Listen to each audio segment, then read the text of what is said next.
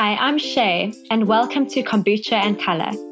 Kombucha and Color is a weekly podcast hosted by me, Shay Dyer, a yoga teacher and creative graphic designer, and Anna Marsh, a functional medicine practitioner and women's health coach with a love of all things health and fitness.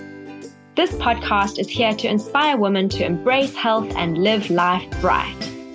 You can find more about me, Shay, at shaydyer.com. You can find out more about me, Anna, at annamarshnutrition.co.uk.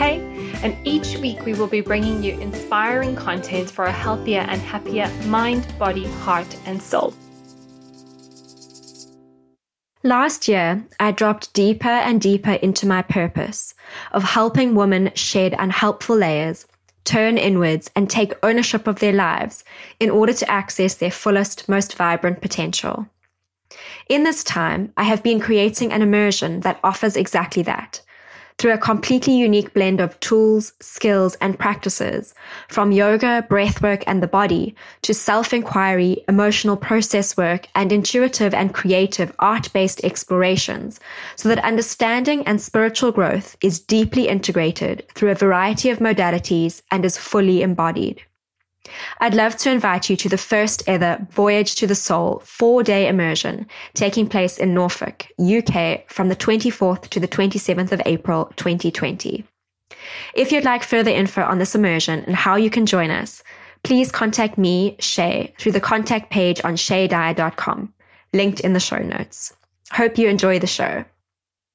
Hi, everyone, and welcome to another episode of Kombucha and Color. I'm Shay, and I'm so excited today to have this beautiful woman on the line, Meera Manek, who is the author of Saffron Soul and her latest book, Prajna.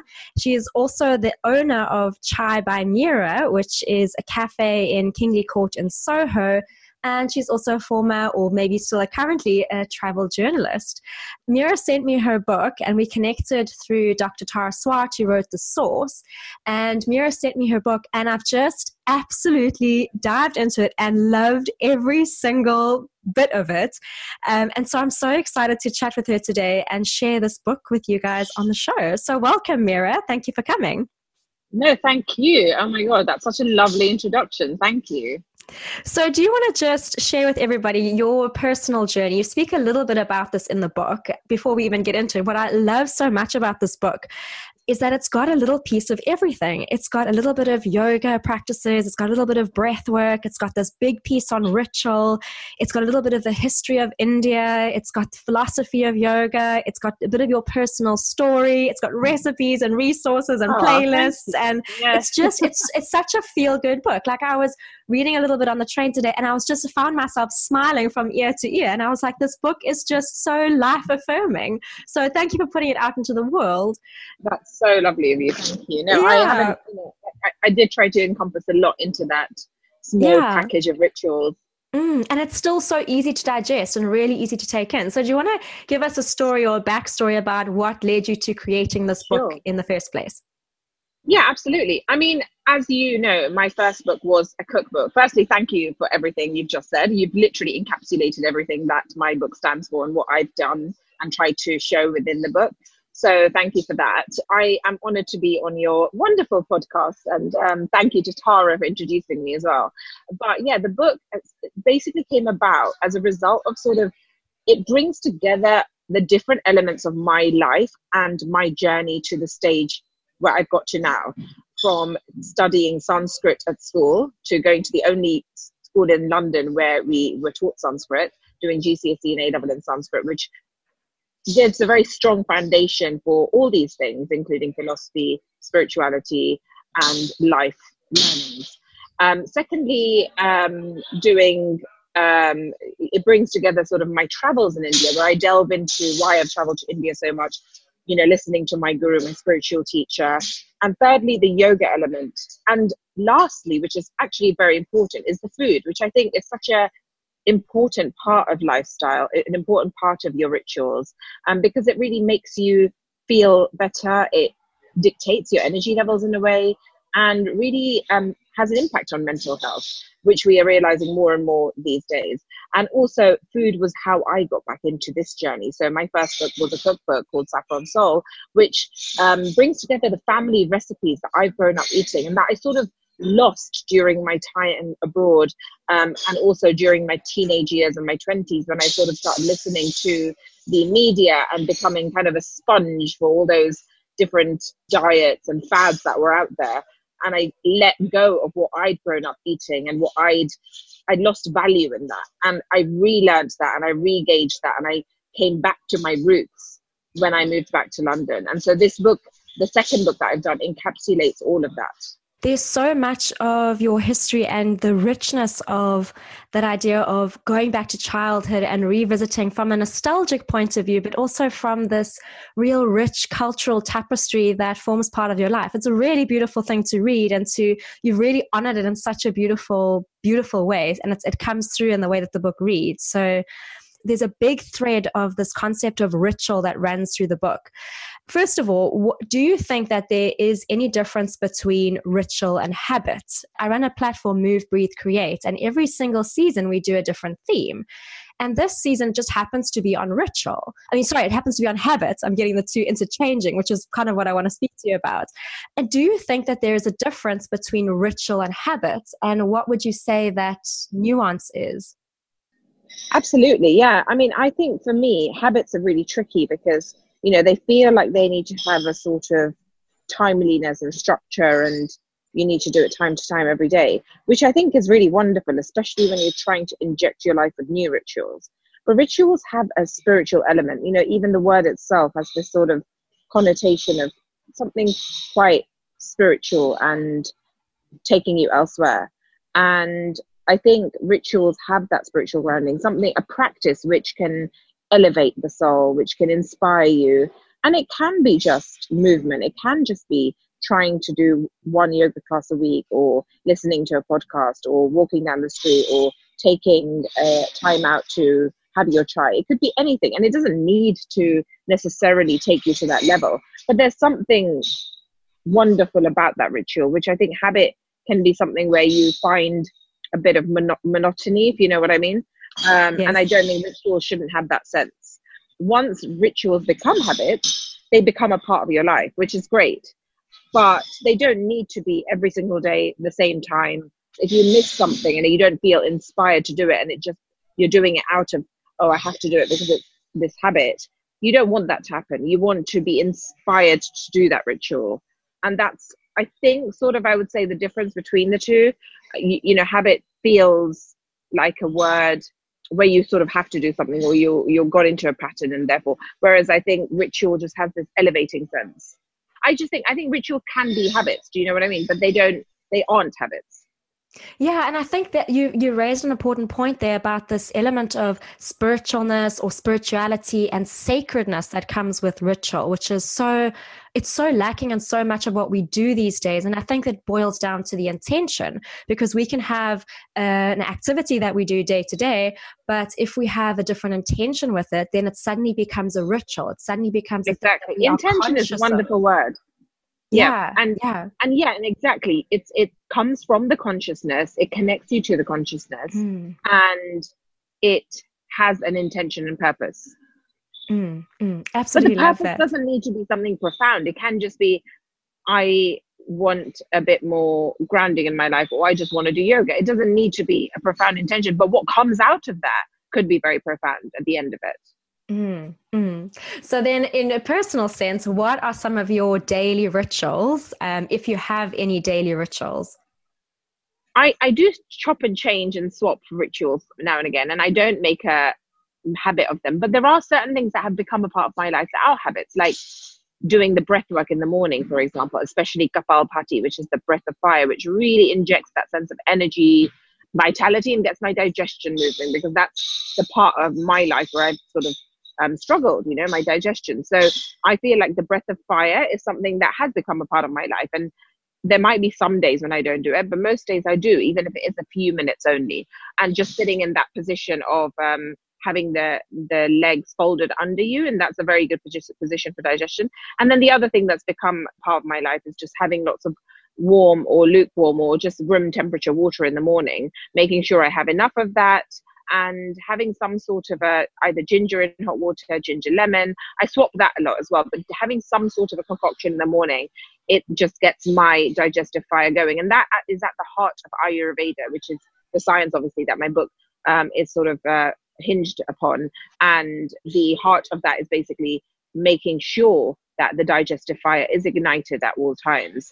And to do that, there are various things. For example, leaving enough gaps between meals, or in the morning having something, having water, having a concoction. I sometimes have my Ayurvedic herbs in the morning. And then I do like to have, a nice breakfast, but it depends. It depends on the season. In the summer, sometimes I skip breakfast and I have it a little bit later. In the winter, I sort of crave that hearty porridge in the morning. And the other thing that's become a ritual is making sure I do 2 yoga classes a week and basically 50-50 yoga and gym. And I love both. And I need that movement in my life. I need that sort of bounce of energy.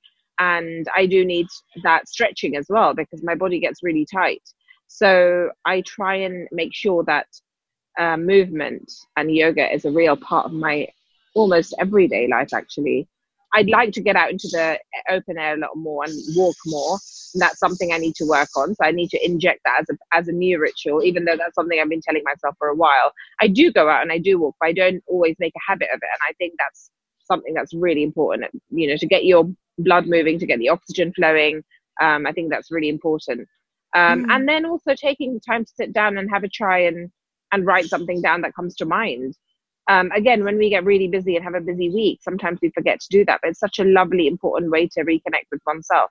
So, yesterday I was actually at a Women's Day, International Women's Day, which was run by Lululemon. And we sat down after we did a yoga class, and we sat down and we went through a whole booklet that they've created to find sort of what is our purpose and what is purpose and what is sort of connecting to consciousness, what is blocking us, what inspires us. And that was such a wonderful way to look at things, because it's something that just slows you down for a second and makes you think of life, and you start observing things in your life.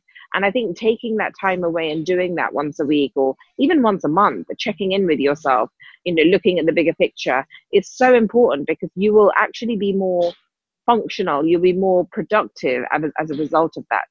And it'll just take you away for an hour or two and allow you to observe and take a sort of look on everything that you're doing. Definitely gives that sense of vitality, that sense of richness to your life, to have those moments where you're pausing and you are just reflecting and, as you say, like zooming out the lens a little bit.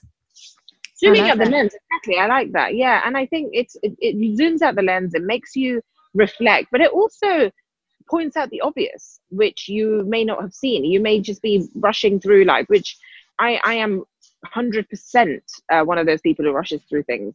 But when I rush through things and then I haven't stopped for a couple of weeks, I feel like there's a lot I miss. And those are obvious things, something simple, like I'm spending too much time on thinking about a particular issue, which is just of no benefit. And so why can't I just kill that one thing? Or I'm not being productive in these hours when I'm trying to work, because maybe I'm feeling tired in those hours. So maybe I need to switch up the routine a bit, or it could be anything really. And just taking a stock of that is really important, because you can switch things around very quickly and easily, refresh your brain and refresh your life, and see how a simple change can affect a large impact. And that's basically what I think taking stock of, and even writing a few things down, and maybe having certain questions ready that, once a week or once a month, you sit down and you look at those questions and you go through them, and maybe even writing them down and seeing how they change over time. And I call that ritual journaling. So I'm actually coming up with a concept now. I'm doing a workshop next week called Ritual Journaling, in which I'll be speaking about this a lot more and writing down how you're feeling. And over time, you can sort of assess how these different rituals have impacted and helped you. So you can really sort of take the juice out of it. So you'll have to give us details for that. I'll put a link to that in the show notes, because I also see you've got a Ayurveda and food workshop on Sunday, the 19th of April. Exactly. Yeah, that's really exciting, because I'm working with a teacher, Dr. Deepa Apte, who's a teacher but also Ayurvedic practitioner and a medical doctor. She's amazing, and I actually did a course with her. She's so full of knowledge, and she's a great practitioner as well. And I'm collaborating with us. So she'll be doing the talk on Ayurveda and the gut, because actually the Ayurveda is all about digestion and gut, as I said. And also I'm doing the food side of it. So what can you eat for helping your gut issues? And lastly, she'll also be doing consultations. But yeah, we only announced it a day and a half ago, and it's already half booked, which is amazing. Amazing. Well, it's such a beautiful thing, you know, and it's like your space. I haven't actually been to Chai Ban Mira yet. I was hoping to get there before this podcast, but I've booked a class at Chai Yoga for next week, Thursday. So I'm going to pop in afterwards on next week, Thursday. So if you're there, I will hello. Amazing. I'd love to see you. That'd be great. Amazing. No, it's actually not in Chai. The Ayurveda workshop is actually at my family home in Northwest London. So amazing. Bigger space, because we need space to like do the practitioner. You know, she needs to do that. I need to do the food. We then have lunch. It's like a full day thing. So it'll be a really, really wonderful, nourishing, and a day of learning, really. So good for the soul, isn't it? That just have that community, that food, just beautiful. You're creating so many amazing things in the world. Each week we get incredible feedback about our episodes of Kombucha and Color. We know our show is touching, inspiring, and helping hundreds of women, and we would like to reach even more. Can you help?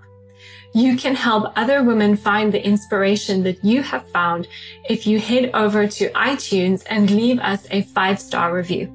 If you screenshot your review and share it on Instagram stories or your Instagram feed, tagging myself, Anna, Shay, or Kombucha and Color, we'll send you a wonderful, restful Yoga Nidra practice to download so you can find some peace and calm in your day or a better night's sleep at night. Additionally, everyone who enters and leaves a review and shares it on Instagram will be put into a lucky prize draw to win a copy of my Beat the Bloat guide and Shay's yoga guide. You can love your body from the inside out with 174 pages, including over 100 pages of recipes, which walk you through my 28-day digestive reset process. This is perfect if you want to reset your body, address any unwanted health symptoms, or support your skin, hormones, energy, and digestion. Shay's 173-page yoga guide includes 116 pages of detailed pose analysis.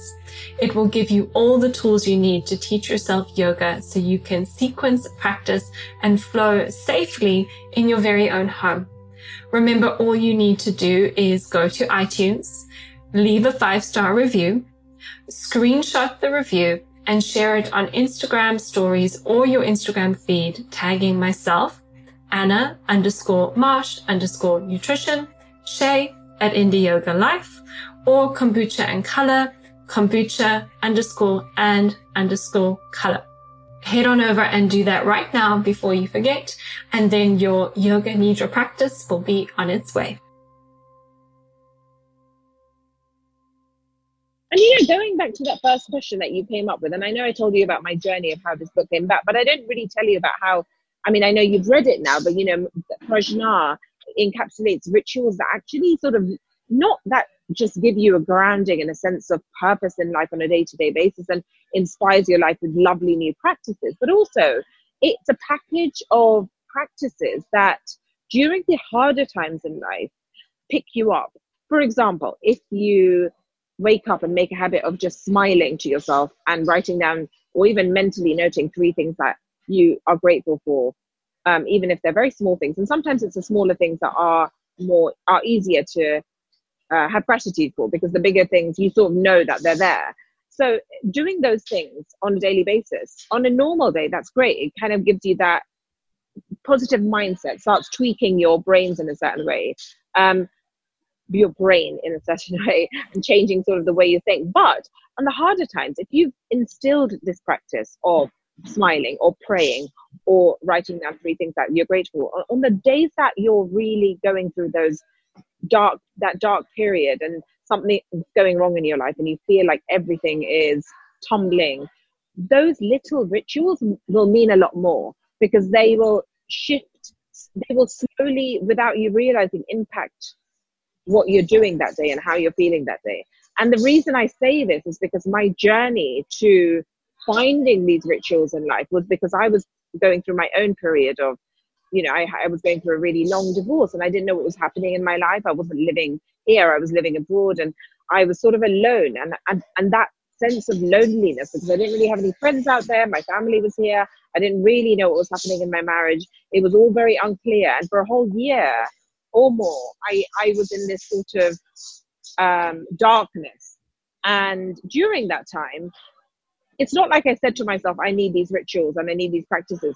I just took each day, one day at a time, and literally thought about what can I do in that day that can just provide some sense of happiness. So I knew that yoga was giving me some happiness at that time. So I started doing more yoga. I was also living in a hot country, so I sat out in the sun because that really made me happy. Or I went for a spin class.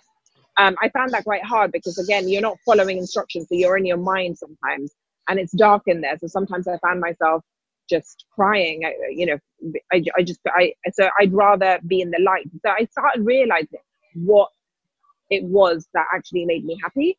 And I started doing only those things, even sitting outside, having a coffee and meeting a friend, or going for a walk, or just little things. And it is often those little things that lift you. And in hindsight, I realized that I created rituals to sort of survive at that time. And now those rituals mean a lot more, and they've extended further and have become sort of part and parcel of life. Absolutely. And that speaks again to this idea that runs through your book of it allowing there's fluidity in your rituals. And I speak to, we have all different seasons within our lives, and obviously seasons in the natural world, spring, summer, autumn, winter, but also there's seasons within our lives which are more wintry, which we're a little bit lower, which we feel not so good, even if it's sunny outside. New mothers who maybe they've got all these things that they have to do as part of their rituals, but then it gives this breathing space. Like, this is what's feeling good right now. I'm going to settle into this. This is what's really anchoring me right now. I'm going to do this. This practice, I need to replenish my body because of X, Y, Z. I'm going to focus on this. So that it's not overwhelming, but it's really just an easy way to integrate into ways that just make you feel a little bit more coming home to yourself, which is what I really love. Yeah, coming home to yourself, and also listening to your inner voice, which is sometimes hard to do when you're surrounded by people and things and busy life. It's hard to listen to the inner voice and actually understand what it is that your heart is wanting, or your soul is saying, or what you really, really need. These rituals bring you back, like you said, home, and allow you to give you breathing space to actually find what it is that your inner voice is saying. So just going on this piece of the inner voice is, I don't know enough about the time frame or the line of this, of when you kind of were going through your divorce and when you had this inspiration to do your first cookbook, when you started your cafe. I'd love to know a little bit more about your personal story of, was it something that your heart just said, okay, I need to start this cafe now? Or did that evolve slowly? How did you transition from the travel journalist? Like, what were the catalysts, or was it a heart-led thing, or was it like something that in your head you needed to change or switch up? Or I'd love to know a little bit more about that. Yeah, it's actually really, it's interesting. I look back on my own journey and think, wow, I would never have thought I would be here right now, but I would never have thought I would have written a cookbook. Cooking was not really a part of my life. I lived abroad during marriage, and I also traveled. I was the travel journalist while I was married, so I used to go all over the place, but it sort of fit into my life. So whenever I fancied doing something, I sort of made it work for me. And I was living between Dubai and Uganda. I also ran a charity in Uganda. I set up my own sort of organization there. And I was also living, I was traveling to India a lot, because obviously Dubai is very near India, and I love going to India. So any opportunity I got, I'd travel to India as well. And I also then became, when I was living out in Dubai during the last stage of being there, so in the sort of fourth or fifth year of my marriage, I started working with a magazine out there, which was launching at the time. So I was the first editor of the first ever yoga magazine in the Middle East. So that really got me back into yoga. I mean, I'd done yoga over the years, and it was a really interesting sort of journey of how I got into yoga, but I didn't necessarily keep it up everywhere. And this book, becoming editor of this magazine really got me back into the sort of community in Dubai and opened me up to opened my eyes up to the whole community that's out there, which is really amazing, because I didn't know there was a whole community of yoga and yogis out there. So I started doing a lot of yoga at that time. I left that job pretty quickly, I think within 6 to 8 months, and then continued my yoga practice. And that was when I was going through my sort of unsure period of what was happening in my life. And for that year ahead, I started doing lots of yoga, traveling to India, doing yoga there. I'd go to Bombay and literally just stay somewhere and go to yoga house, which had become my little haven in Bombay. At the time, I didn't know that many people in Bombay. Now I have lots of friends there. So I was quite lonely there as well. But I found my space there. I really enjoyed it. So I spent like 1 or 2 weeks just being in Bombay and doing yoga, and spending almost the entire day at yoga house, doing yoga classes, sitting down and writing and eating good food. And I think it was at that time that it dawned on me that I was doing all the wrong things in terms of health, and realized that actually what I needed to do is find my own healing medicine cabinet in the food that I grew up eating, which is home cooked Gujarati Indian food, which I'd sort of lost over time. And that's when it dawned on me that, I need to write a book to sort of show the world that Indian food is really healthy, and home cooked Indian food is really easy to make and really, really nutritious. And obviously that was a sudden dream and vision, which wasn't going to come to reality very quickly, but I thought it would. So I started going about creating that book as soon as I moved back to London, maybe 6 months later, and started sending it out to agents and publishers, and realized quite quickly, even though one agent signed me up and said, I love the concept, we quickly realized that because I'm not a nobody in the food world, I'm not going to get a book out there just that quickly. And I just had this dream of writing a book. I didn't know anything about, even though I loved books, I didn't know much about cookbooks. So I started learning these recipes, and having got lots of rejections from publishers, I started experimenting with these recipes. I started learning the food that I'd grown up eating, which hadn't really changed. My mother, my aunts, my grandmother, they all still cooked the same food. And I just started learning these familiar flavors and how they came about and how simple they are. And out of sheer fascination, I started experimenting and creating my own versions or my own creative recipes. And through that, I started doing supper clubs and publishing some of my recipes in magazines and publications here in London. And finally, 2 years later, from all the events and some publicity that I got, I finally got a publisher on board, and my first book came about. So this was all about the entire journey really started 6 years ago. And then my book came out 3 years ago, Saffron Soul, in 2017. And then 1 year after Saffron Soul, 1.5 years after Saffron Soul, I used to go to Try Yoga a lot. And somehow they had me on their radar, I had them on my radar, and the cafe there became available.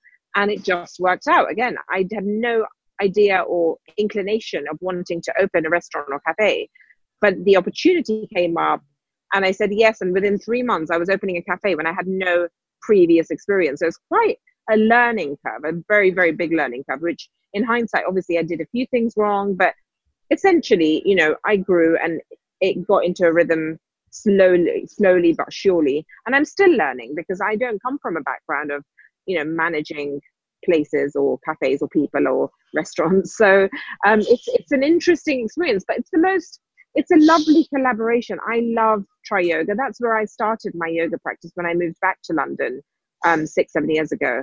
And it's so wonderful to be in a place which feels like my own sanctuary in a way. And that's how the cafe came about.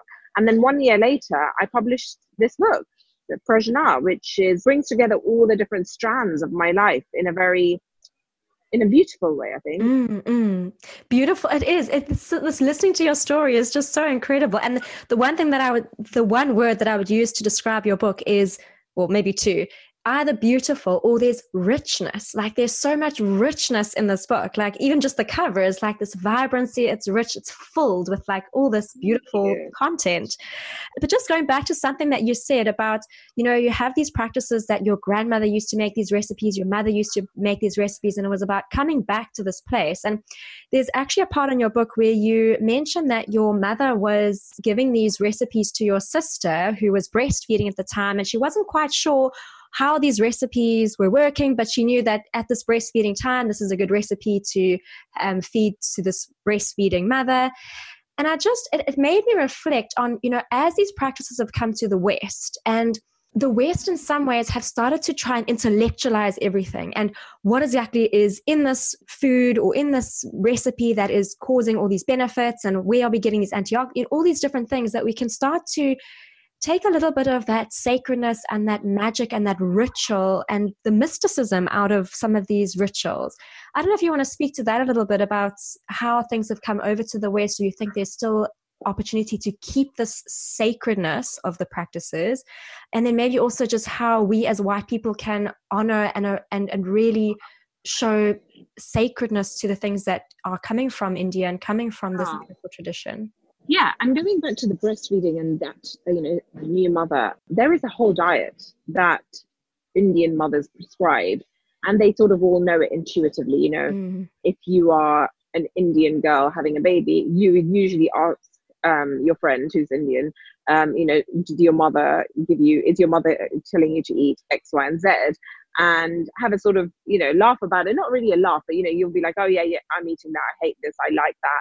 And there is a whole prescribed menu. But actually, if you look at the reasons behind these things, they may not necessarily understand. They haven't done a degree in nutrition, but they understand that, for example, millet is very good for breastfeeding mothers because of X, Y, and Z, or ghee is very good because your bones there's been a bit of wear and tear in your body, and ghee sort of replenishes that. Or, for example, your bones require ghee. Thirdly, you should have ajwain seeds because it's very good for digestion, and it will help the baby, with because obviously the milk is feeding the baby, and everything you eat directly impacts the baby's digestion. And for example, having jaggery has a lot of iron and minerals, so it's very good for the body at this time. So they do understand the sort of basic principles and reasons. But if you actually look into and even Google, why is millet flour good? And if you look at the things that come up, it will immediately tell you and show you why it's good for you as a breastfeeding mother. Or if you look up carom seeds and why they're very, very good, it will show you why they're good for digestion and why Indians eat them. So my grandmother might not be able to tell me in so many words why she's prescribing this entire recipe and how each ingredient impacts my body. So that's what I was telling you. That's what I was writing in the book, is that there are certain things which science is starting to, or has proven why things are good. But there are also certain rituals which we do question, and which is necessary to question. Like I think I mentioned in there that periods, for example, if women are on their periods, they can't go to specific religious functions, or they're not meant to. Some Indians say you're not meant to enter the kitchen, but all those things are not sort of based on, I personally don't think they're based on religion. I personally think that they came out of practicality at the time, which is that Ayurveda says, and Indians say, that you really shouldn't be doing any exercise or exerting yourself in any way, shape or form during the time when you're on your monthly cycle, because you're not meant to. It's not good for the woman. And then that turned slowly into something that became a religious thing. So I think that some of these things have been lost in translation, and therefore it's important to question certain things and find meaning in them. But there are certain rituals that you want to keep and you want to do because your grandmother says, and there is beauty in them. Like, doing a prayer at the beginning of when you're starting a new journey, you do a prayer, and the coconut becomes a very big part of that. So for example, if a newly wedded couple are leaving the wedding, they break a coconut shell under the car. Now again, it's hard to decipher the reason for that, but there is reason. And so those little things, I think, if there's no harm in them, there's a beauty in that ritual. But where you feel like those rituals are becoming sort of impacting on the woman, why can't I go to a religious function because I'm on my period, or why can't I do this?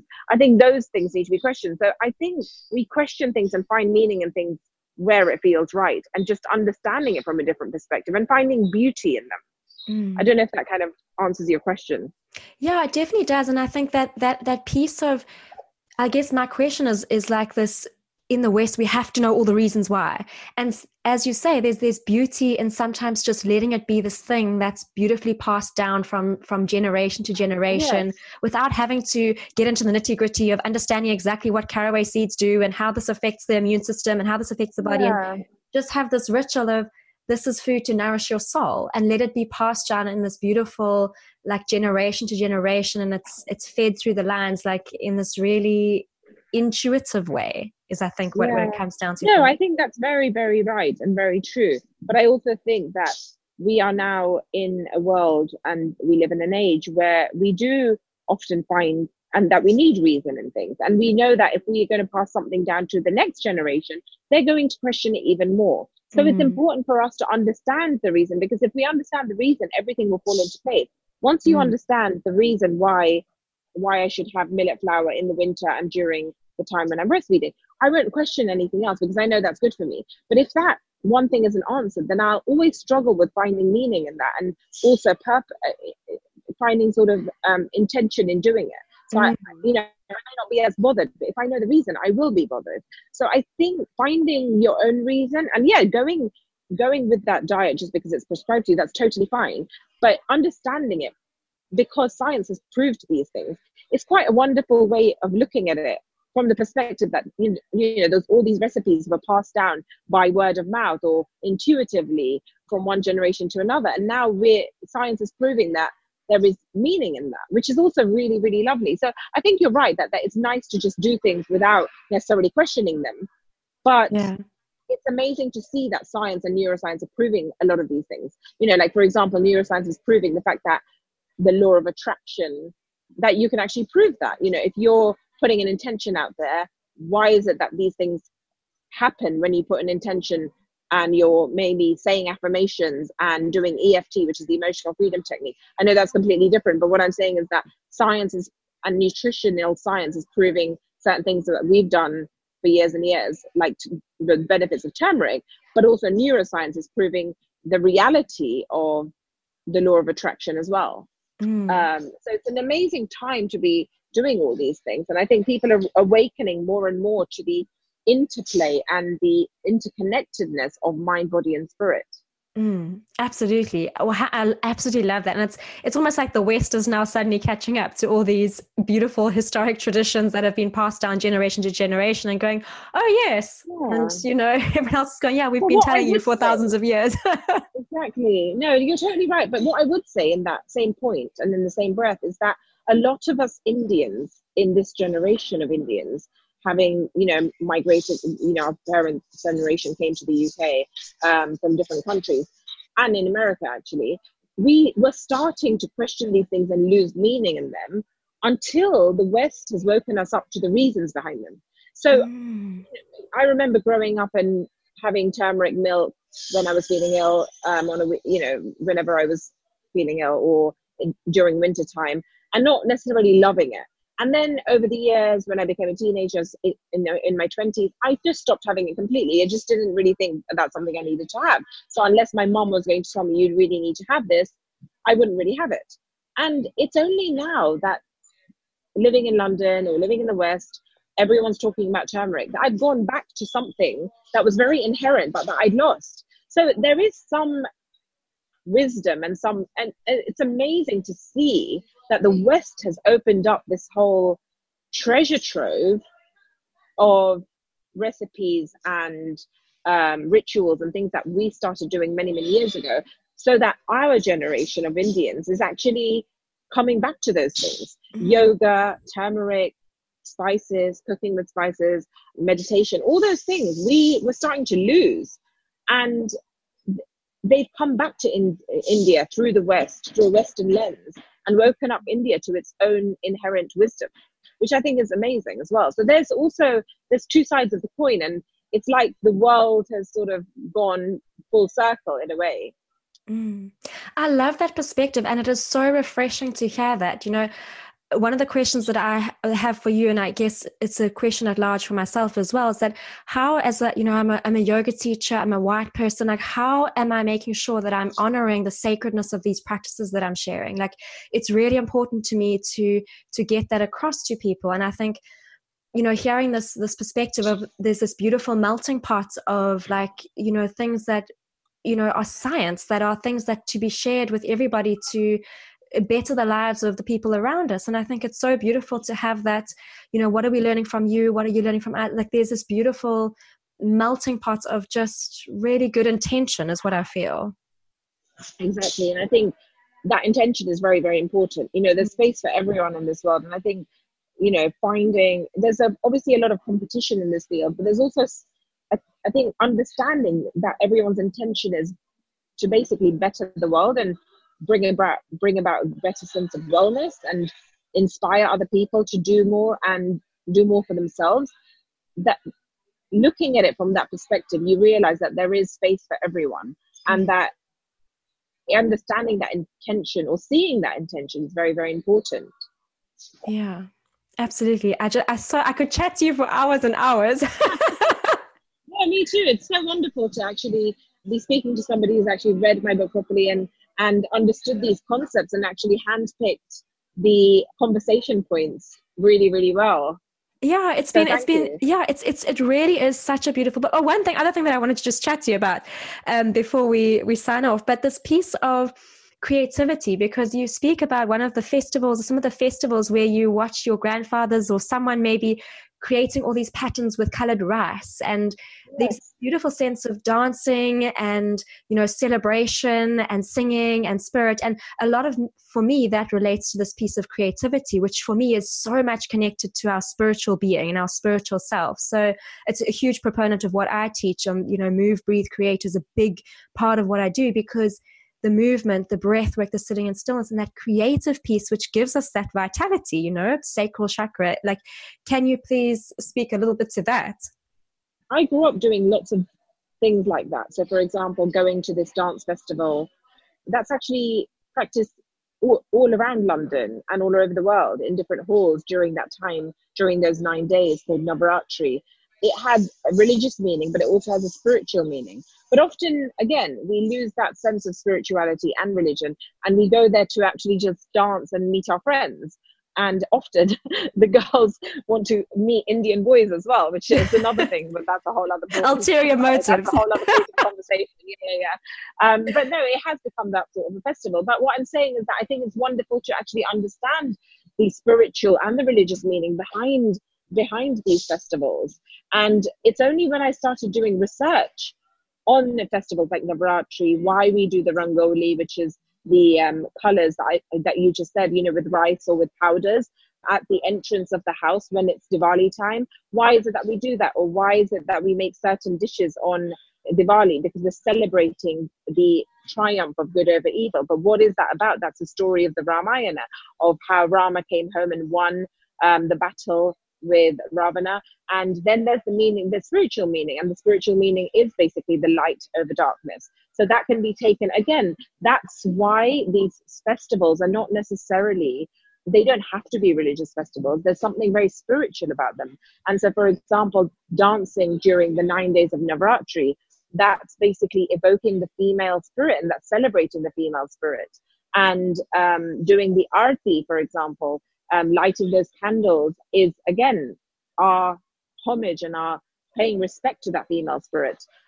So what I'm saying is that there's just such beauty in finding the meanings of these rituals. So going back to that thing that you were saying earlier about just doing rituals without questioning them, that's great, because I grew up doing all these things, and I love the dancing, and the rhythm and the beat are part of my sort of intrinsic makeup.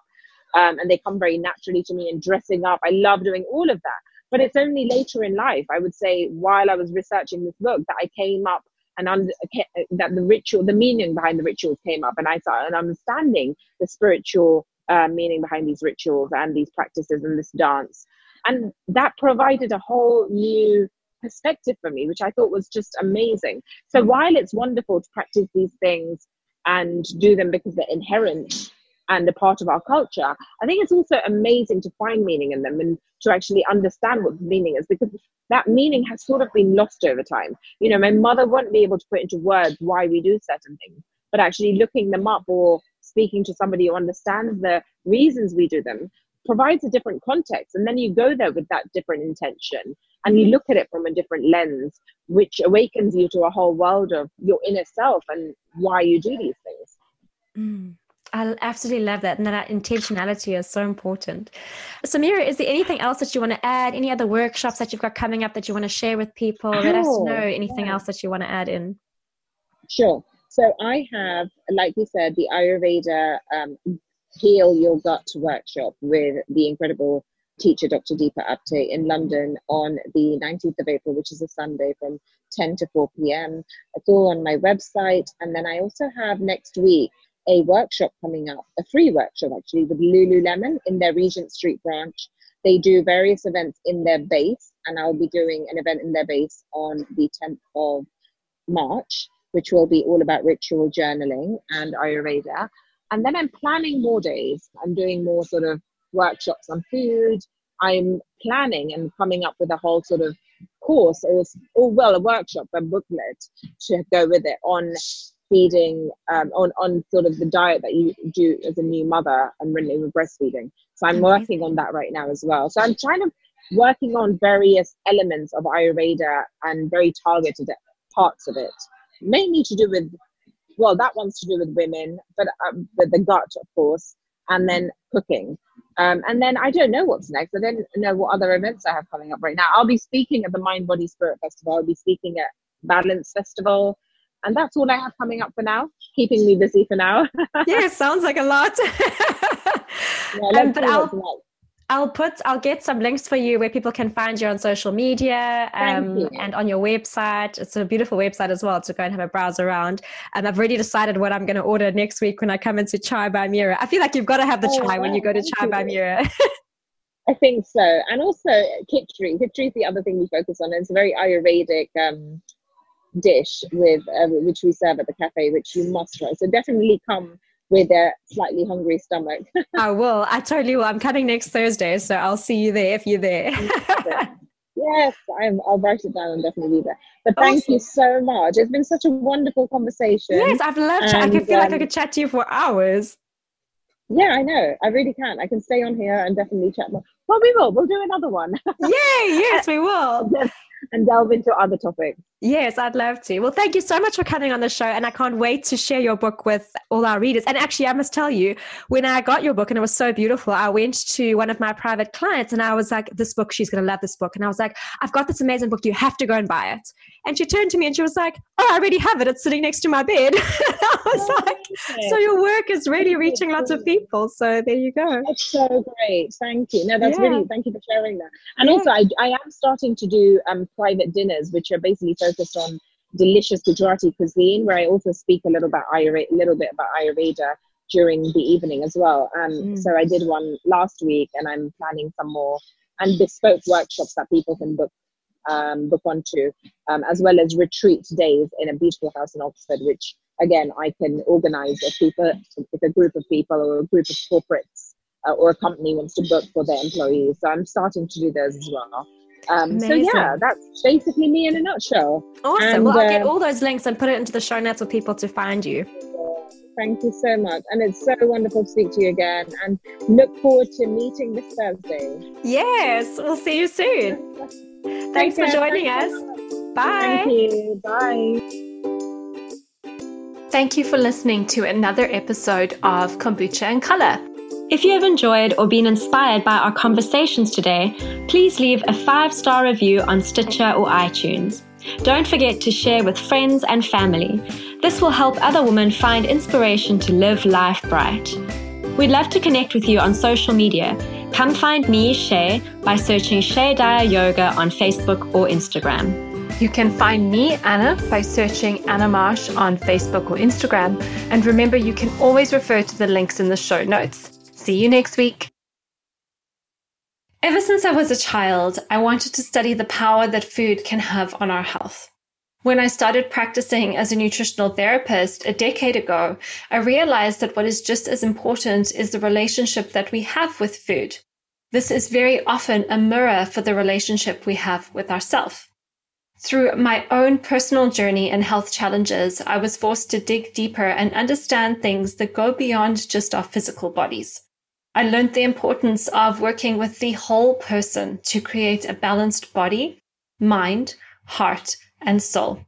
I'm now passionate about using my diverse toolbox to help women slow down, take better care of themselves, and ultimately cultivate a life which is a reflection of self-love. If you feel like this is speaking to you, I created a 43-page guide, 9 steps to love, nourish, and connect with your body to create an energized life with a happy heart and soul. You can download it for free and join my Grounded Goddess community for even more inspiration by visiting groundedgoddess.co.uk/9 That's groundedgoddess.co.uk/9 steps, STEPS. I'm looking forward to seeing you in the community.